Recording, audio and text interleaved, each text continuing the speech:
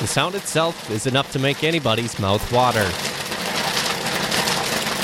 The snap, crackle, and pop of kernels can be heard almost constantly at Pop's Kettle Corn. Mark Knutson is now the owner after taking over for his parents, Terry and Richard. I came back in 2016, thought they had a great thing going, and decided to continue on the legacy of the best kettle corn in Wisconsin. They do it by offering over 50 unique flavors. Everything from their Milwaukee mix of cheddar and caramel to the spice of dragon's breath, and because it's Wisconsin, the old-fashioned. We actually take brandy, bitters, we reduce it down, and then we add Soul Boxer, which is an awesome Wisconsin drink here, and it gives it a nice cherry orange finish on a gourmet corn, so it's really quite nice. Outstanding. Well, I'm hearing a lot of popping starts, so should we get started? Yeah, definitely. Despite all of that variety, I'll be making their most famous, the original kettle corn, or what they like to call the OG. So before you start anything, what's your very first step? Very first step, you got to heat it up, get the right heat on, add the oil, make sure the oil comes to hot enough, and then it's pretty simple. Seeds and sugar kind of thing. It may be simple, but you have to be attentive. Cody is the secondary chef at Pop's Kettle Corn, and right now we've got the seeds in the kettle. Right now we're just stirring, getting it all heated up, making sure the oil and the sugars combine well together. Just waiting for it to pop. We continue stirring with little action, which is okay, because before we get too crazy with the popping, we need some protective measures. Wearing the masks, wearing the gloves, what happens? Why do we need this?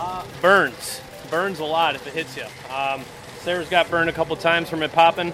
Sometimes my sleeve falls down, I get burned on my wrist, so masks always help. If you don't wear the mask, it's going to hurt a lot. Long sleeves, masks, gloves, all the necessities. Cody didn't need to show me his burns. I got a first-hand experience. Cody's mask is down. I'm getting pelted. Just like that, we've got a tub full of popcorn. And in one swift motion, we empty out the kettle into a nifty Swifter. That's where Sarah's waiting. So next up, we got to salt it.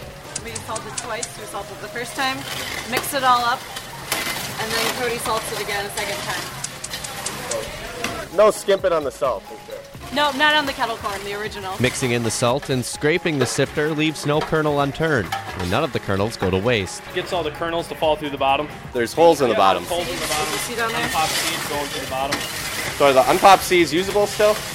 No, we give them to farmers to feed to their pigs or animals. Now that we've got everything sifted and cooled down, the kettle corn is ready to be packaged to ensure you get that fresh taste. And a fresh product is the only thing you'll get at Pop's Kettle Corn. Are there times where the demand's so great that we go straight from sifter to bag out front? Oh, yeah. Yep. Christmas was insane here.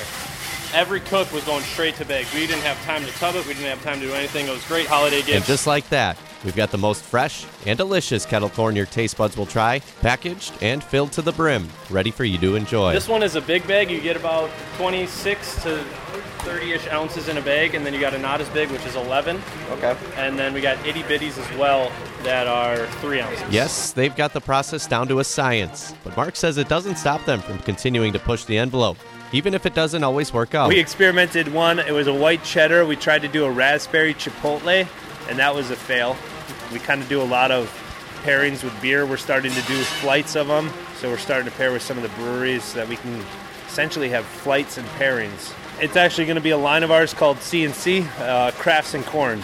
So we're going to go up and we're going to have a bunch of different crafts that we'll do, and then we'll have the pairing of the corn that'll go with it. If you need anybody to taste test that, I'm your man.